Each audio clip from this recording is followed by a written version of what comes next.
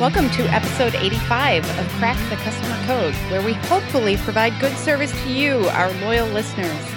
I'm Jeannie Walters, and I'm here with the original customer service savant, Adam Toporek. Woo, I made it to savant. Very nice. So we have a cool topic today because it's all about worst case scenarios and sort of, are you prepared for your customer experience worst case scenario? And you know this is a topic near and dear to my doomsday prepper heart. I do know this about you. But before we get to the worst case scenarios, tell us how you can make best case scenarios with your services at 360connects.com. Thanks, Adam. Well, we ask our clients a lot, do you know what your customer experience mission is? And often they don't even know what we're talking about. And so our mission at 360 Connects is to create fewer ruined days for customers. And that means we help our clients with workshops to create their own missions and deliver more for their customers. You can find out about our half day to clarity workshops at 360connects.com/speaking. That's 360CONNEXT.com/speaking. And if you'd like to reach our specialized audience of customer service and customer experience leaders by being a show sponsor, you can go to crackthecustomercode.com/sponsor for full details. So, Adam, I'm kind of excited to discuss this with you because I know that right now you are broadcasting from a bunker in an undisclosed location because you are prepared for the worst. Absolutely. And, you know, a lot of times we talk here about organizations that have been recognized for a lot of great things. And this conversation started because of some organizations being recognized for not so great things. And what it really comes down to is the fact that they just simply weren't ready for when things go really, really wrong. And I think there are some great examples that we can all learn from to really prepare for those worst case scenarios. Maybe not to the extent of having a bunker, but maybe. Well, you know, we talk a lot about the reasons for things on this podcast. We talk a lot about why did it go wrong? Where did the customer experience fail? And we usually look at the first half or, you know, the beginning and middle of the customer experience failure. Here's the thing, especially the larger the organization, the more it is going to happen. Somebody is going to screw up. If you have 50,000 employees, somebody's going to lay a big egg somewhere one day, right? So it's going to happen. And what this episode is about is, what do you do? How do you prepare for the worst case scenarios and the inevitability that somebody is going to screw up in your organization or your organization is going to screw up just somehow, whatever, your system didn't intersect well with this experience. And how do you prepare for that? Well, and I think this whole thing was sparked because over the holidays in 2015, there was a guy in Canada who ordered something as a gift for his dad. He got an email saying it was canceled, so he called customer service to find out what was going on. And he called the number, and it was for Tiger Direct Canada. And he started live tweeting his experience of being on hold. And he ended up on hold for more than 8 hours. And the only reason it ended at 8 hours is because his iPhone dropped the call after 8 hours. And the live tweeting was so hilarious, though, because he was just this ordinary guy. And he started tweeting things like, you know, how many times he had to go to the bathroom while he was still on hold. He had his own hashtag going while on hold. He biked home and still said, like, still on hold. He made himself a pizza and he took a picture of the pizza before he ate it and said, I just made myself a pizza, still on hold. Then he ate the whole pizza and he took a picture of the empty plate and said, I just ate a pizza, I'm still on hold. And that was towards the end of the saga. And he was, you know, tagging Tiger Direct Canada in his tweets and getting no response at all. And so it was just becoming this like farce of an experience. So it really struck me as something that, you know, they probably had no idea this was happening. And they later admitted that they have no idea how this happened. And what happens if you have somebody like this? And they actually did respond to him after. And They called to apologize 5 days after his live tweeting session, which seems like a long time to me. If you're not aware that this is becoming a thing, it made it to BuzzFeed. I mean, this is not a minor event. Uh, so he told BuzzFeed Canada that what he heard from them from Tiger Direct Canada was that they were basically completely puzzled about how this happened. They had no idea why he would end up on hold for so long. And they also acknowledged that no amount of saying sorry could make up for our mistake, although they are Canada, so they probably said sorry. But and then they also shipped him the product he was waiting for free. So they tried to remedy the situation a little bit. But it just goes to show you that there are so many times when we think we have our systems and our processes in place, and one guy can slip through the cracks or one thing can happen, and suddenly it's doomsday. It is doomsday. Nice word. But yeah, because one, don't know either that or won't admit, they didn't tell him Right. what happened. How did he get caught? Because most, obviously, any kind of big company with call centers like that, they have services. They know exactly who's on hold for how long, and that's all monitored. So Yep. how does somebody? Where does he get in the queue that somebody looks over and sees? Hey, this guy's been on for 7 hours. They think they're And talking he's to somebody live else. tweeting. Well, maybe they're talking to that guy that used to work at Zappos, and they're doing his kid's homework. Who knows? Well, and I think one of the funniest parts that I left out was that at the very end of his saga, he was done with his pizza and he said, "I'm still hungry." So he started crowdfunding for another pizza. And he actually got some contributions before it ended. So it just shows how many people were really paying attention and invested in this experience. Right, and that's you can talk about the social monitoring when they discovered it, and maybe obviously if it was 5 days, they possibly didn't discover it till it really went viral. Yep. And Yep. started to get traction. So it's interesting. So how do you prepare? If you are the leader, if you are the CEO or the CCO or whatever job would have probably gotten this in that organization, how do you prepare for that? Because this is going to happen sooner or later. If it's not this, something else is going to happen. Yep. It just always does. I've been in retail, and I can't tell you how many times I've gotten a report from my manager and said somebody that works for us said that. Really? You sure? Yeah. Yeah, Yeah. and it just happens, and it's going to. So, one of the things I think that's important with preparing for worst case scenarios is having a rapid response mechanism. Mm-hmm. In other words, Mm-hmm. and part of that's a PR thing. So, and I'm not talking about that side of it. So let's just talk about the customer and the customer experience side and handling the customer, because the PR adds a whole nother dimension that's a little Yep. in other people's wheelhouse. But you still want to have a rapid response for the customer. You still want to have the ability to get that information to to the right people, and then be able to act on that information and close the loop as quickly as possible, because time does not heal all customer experience wounds, okay? Time very makes true. customer experience wounds worse.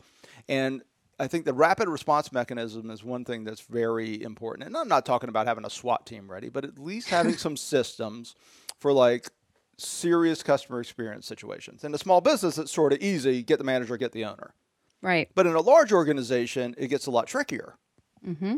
Mm-hmm. And they're, Well, oh, sorry, go ahead. I was just going to say, I think part of that is understanding where those flashpoints can happen. Because if you look at where people get frustrated on a daily basis, just because, it's hard to get to everybody on hold, or it's hard to respond to every single person who has a complaint. If you actually look at those points in the journey first, you can be a lot more proactive about understanding, okay, we need to really focus on this, this, and this to make sure that we're ready for those rapid response moments. Because otherwise, you're caught 5 days later, which feels pretty late to me. Well, right, certainly the best way, and I think I've got a little saying, an ounce of service prevention is worth a pound of, proactive prevention is worth a pound of reactive cure. Amen, Ben Franklin. Because that is seriously, anytime you can prevent the problem, of course, that's optimal, but they're still going to happen. They're going to slip Sure. through. And I think you make a great point, which is looking at the customer journey. And what we talk about is pressure points versus touch points. Yep. Looking for the Yep. pressure points, looking for that 80-20 of like, okay, where do most of our problems happen, and where do most of our really big screw ups happen? And you may find that it's at 2 or 3 places along the journey. Mm-hmm. Focus there first. Yep, absolutely. Absolutely. And I think we all know as customers too what irritates us, right? Like we all know that. So we know that waiting on hold is a big deal. We know that being transferred too many times. We know that not finding a communication channel is really really frustrating when we have an issue. And so if we know that as customers, why is it so hard to translate that to the customer journey that we provide for others sometimes? And I think it's because we often organize things based on silos or departments or the org chart or operations that we think are, cemented in that we cannot change. And maybe that's the case. But if we know that it's going to cause customer angst and customer effort, then we need to be ready to respond. And I think one of the great examples I've heard about is when, something goes terribly wrong with a big company, with like a Fortune 500 company, and you hear about the CEO picking up the phone and calling the customer. That's powerful. And it doesn't necessarily have to be the CEO, but somebody actually reaching out. There are tons of studies saying that basically saying you're sorry, apologizing, using words that say we don't want this to happen to other people and we want your feedback on how this happened so we can fix it. Customers will walk away feeling much more satisfied with that remedy than just getting something that's saying like, we understand that you were irritated. So here's a coupon, which is basically, I wrote that blog post last spring break about our experience as a family with American Airlines and what happened to us with the delays and everything else. And they, their social team told me, okay, you should write our customer service department. So I did. And basically they said, we're sorry that the time that the time change affected your family or something bizarre. But they never actually said like, wow, this really stunk. Like a whole bunch of people stunk this up for you. I think the word we're looking for here is accountability. Yeah. They didn't take any accountability, right? They sort of gave a generic, we're sorry the circumstance was bad. Yeah. Not that our performance was bad. Not that we did anything. I mean, you think about all the things in psychology when they tell you about how to make a good apology. There are so many people in the world, I think some from the male persuasion, I'm going to say, who will say like, I'm sorry that you're mad, but it's because you did this or this. Like, it's not a real apology. And I think sometimes corporations and businesses try to use that type of language, and it falls completely flat because, come on, it's not, somebody's upset. They're not thinking that, wow, I hope somebody tells me they're sorry I'm mad. Right. Well, here's the catch. In real world, there's going to be a level of problem where you're going to get that language for legal reasons. Yeah. They're going to not want to commit. They're not going to want to commit in their language to having done whatever you say they did because of potential liability and PR liability, all that type of stuff. So sometimes it is that. But the problem is that language gets used when it's not that. And that's the catch. That people use it. I mean, companies, organizations, reps, they use it all the time because they don't want to admit guilt. We've talked a lot about the psychology of humans, and we want to be right. And I think I've got the chapter in the book. It's more not important to be right; it's important to make it right. Mm-hmm. And it's a mindset thing for a lot of people. It's just a pride thing and an ego thing, and you've got to know how to take accountability and say, "I'm sorry, we did this. There's no excuse." Mm-hmm. And those are the answers that resonate. Even if it doesn't solve it with the customer, they resonate with other customers. Absolutely. Well, and I think one of the things I talk to my clients about sometimes is just end it. Like say, I'm sorry, period. That can go a long way. You're not admitting it. You're saying, I'm sorry. And there have been studies on doctors and how if they say, I'm sorry, malpractice rates actually go down. And for decades, they've been informed to not ever apologize or say sorry because they felt like it admitted fault. But they did this study and found that a lot of times people just need to hear those words. They just need to hear them. And I thought, the Tiger Direct Canada response was very delayed, but I thought there was effort in it. Like they did own up to it and they said they were sorry and they tried to remedy it with more than just well, we shipped it for free, so you should be happy. No, I think they did a good job once they got to it. I agree. I agree. But the delay was really a huge, huge issue for them as well. So here's the thing: you got to have a bunker. No, just kidding. So one thing I'm going to say, I've got a blog post, excuse me, called Organizational Management, the Doomsday Preppers Edition. That sounds uplifting. Yes, it is. It's a couple of years old, and it talks about a concept, and I think you and I have talked about this, that we call at CTS rule accretion, and it's that building up of rules over time that just choke your organization. So the key with worst case scenario planning is you really want to, Pareto principle, 80-20 it, you want to make sure you're not overreacting. You're not overreacting to every little possible occurrence. And it's a good post because it talks about, the difference between doomsday preppers and people who are prepared, or people who are prepared are preparing for things that really could happen to somebody in their lifetime. The doomsday preppers are preparing for something that's like lottery odds, like a solar flare taking down the whole grid. Yes. It could happen. Yes. Absolutely. Anything could happen. And, they're living their lives based around this small thing. And we do that in organizations. So I think when planning for worst case scenarios, it's to use a word, balance. You really want to find a balance between preparedness and paranoia and putting so much energy and resources into what you're going to do that you're not going to be able to serve your customers well. Jeannie just disappeared. If you heard me sort of stumbling, Jeannie just disappeared. Sorry. She took a walk. So where are you going, Jeannie? I believe heavily in management by walking around, but still, you're taking it a little far. Well, I think it's a great point that you bring up because there are, the outliers of situations. I mean, when there's a big weather event, that affects customers with, travel and insurance and technology and electricity and everything. And I think people understand that, that's a worst case scenario and they're doing their best. But I think what happens with these things that just shouldn't happen. And you had a great story in your book actually about an airline and how they lock somebody in a plane. Oh, right? yeah. Tom Wagner, the guy from ExpressJet or United Airlines, that he was going to Louisiana to L.A., and yeah, they literally left him on the airplane. And first of all, he's my hero because anybody who can sleep through a plane changeover, God bless him. But yeah, the guy fell asleep, didn't wake up. And fortunately, this happened in the age of cell phones. And he called his girlfriend or his wife or whoever.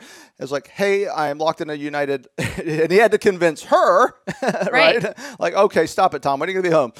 So he had to convince her. He convinces her. She has to call and convince. And their first answer is, man, we sweep those planes. He is not in a plane. And she literally had to say, listen to me. He is stuck in your plane right now. And it took them a few hours and they went and got him. But yeah, and that was in the chapter on being abandoned. Well, appropriately. But yeah, it's huge. Go ahead. Well, and I think that's a great example of, responding with our processes. They're so perfect that nothing can go wrong. Like we sweep the plane, so we're good. Check. And everything that we do is related to human beings, and human beings will make mistakes. And not only will they make mistakes, but if the processes and the rules are not created around a why, then a lot of times they'll start thinking they know best. Like, oh, I don't need to sweep the plane all the way because we're going to take it out tomorrow and we clean it again. So they start thinking through their own reasons instead of and I'm not saying that's what happened there. It's just an example where they start thinking through their own reasons of why. They start bending the processes and the rules a little bit because they don't understand how it connects to the experience that they're trying to deliver. And just recently, one of the biggest papers in the country, the Boston Globe, they switched distribution companies, created a huge problem with delivering the papers. People were not getting papers for 5 days in a row. People who were loyal and, passionate customers, they were complaining and saying, I've been a customer for 50 years and this is how you're treating me. So one of their solutions on one of the days was to send out their reporters and editors to actually deliver papers in their neighborhoods. And so Pulitzer Prize winning journalists were out there in the Boston cold delivering papers. And then they started tweeting, kind of patting themselves on the back saying, well, now I know what it's like to be cold and deliver papers, whatever. Hope everybody got their paper. And some of the customers responded to that really angrily and said, Really? You're complaining because you had to do something that you promised to do and that you guys screwed up and that you were not prepared, and their customer service processes and feedback mechanisms and everything were completely overwhelmed. And they even admitted that they were not prepared for this. They basically said, we could not, our customer service operation couldn't handle the flood, and we were not ready.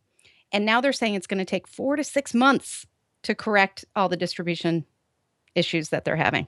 Oh. So I mean, that's like worst case scenario times 10 for an organization where their whole business is delivering content. Not only is their whole business delivering content, their business model is dying, and they are ticking off the last customers who are still participating in that model. So that is a really that's a tough hit there. It's a very tough hit, and I think they just were not prepared at all for what that type of change would do to their organization.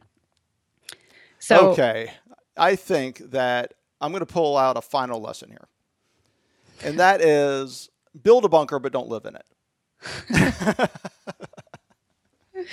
And I'm going to say this. If you're going to build a bunker, have Netflix in it. Know why you're building it. Yes, very good. Very important. And have enough water. And have enough water. That's really what we're talking about. Have enough water when you need it. And if you run out of water when things go wrong, then what's the point of building a bunker in the first place? Right. Unless you're a millennial, in which case water doesn't matter as much as internet connectivity. So make sure your Wi-Fi is strong in the bumper. And oxygen is a nice to have. The oxygen is good. Okay, on this very rambling and digressive note, we hope you enjoyed episode 85 of Crack the Customer Code. You can see the show notes for this and all episodes, as well as subscribe and send us feedback at crackthecustomercode.com. I'm Jeannie Walters. Stay current on the latest customer experience trends and insights, and be among the first to hear about upcoming webinars, learning opportunities, and more at 360connects.com/subscribe. And I'm Adam Toporek, and believe it or not, no matter what Jeannie says, I am not in a bunker. I am out there in the world, and you can connect with me and find out more about our customer service workshops and training at customersthatstick.com. And until next time, take care of yourself. And take care of your customers.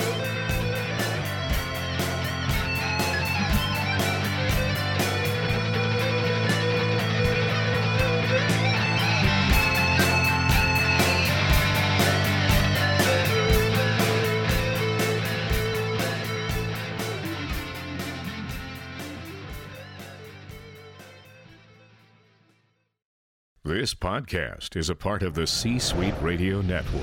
For more top business podcasts, visit c-suiteradio.com.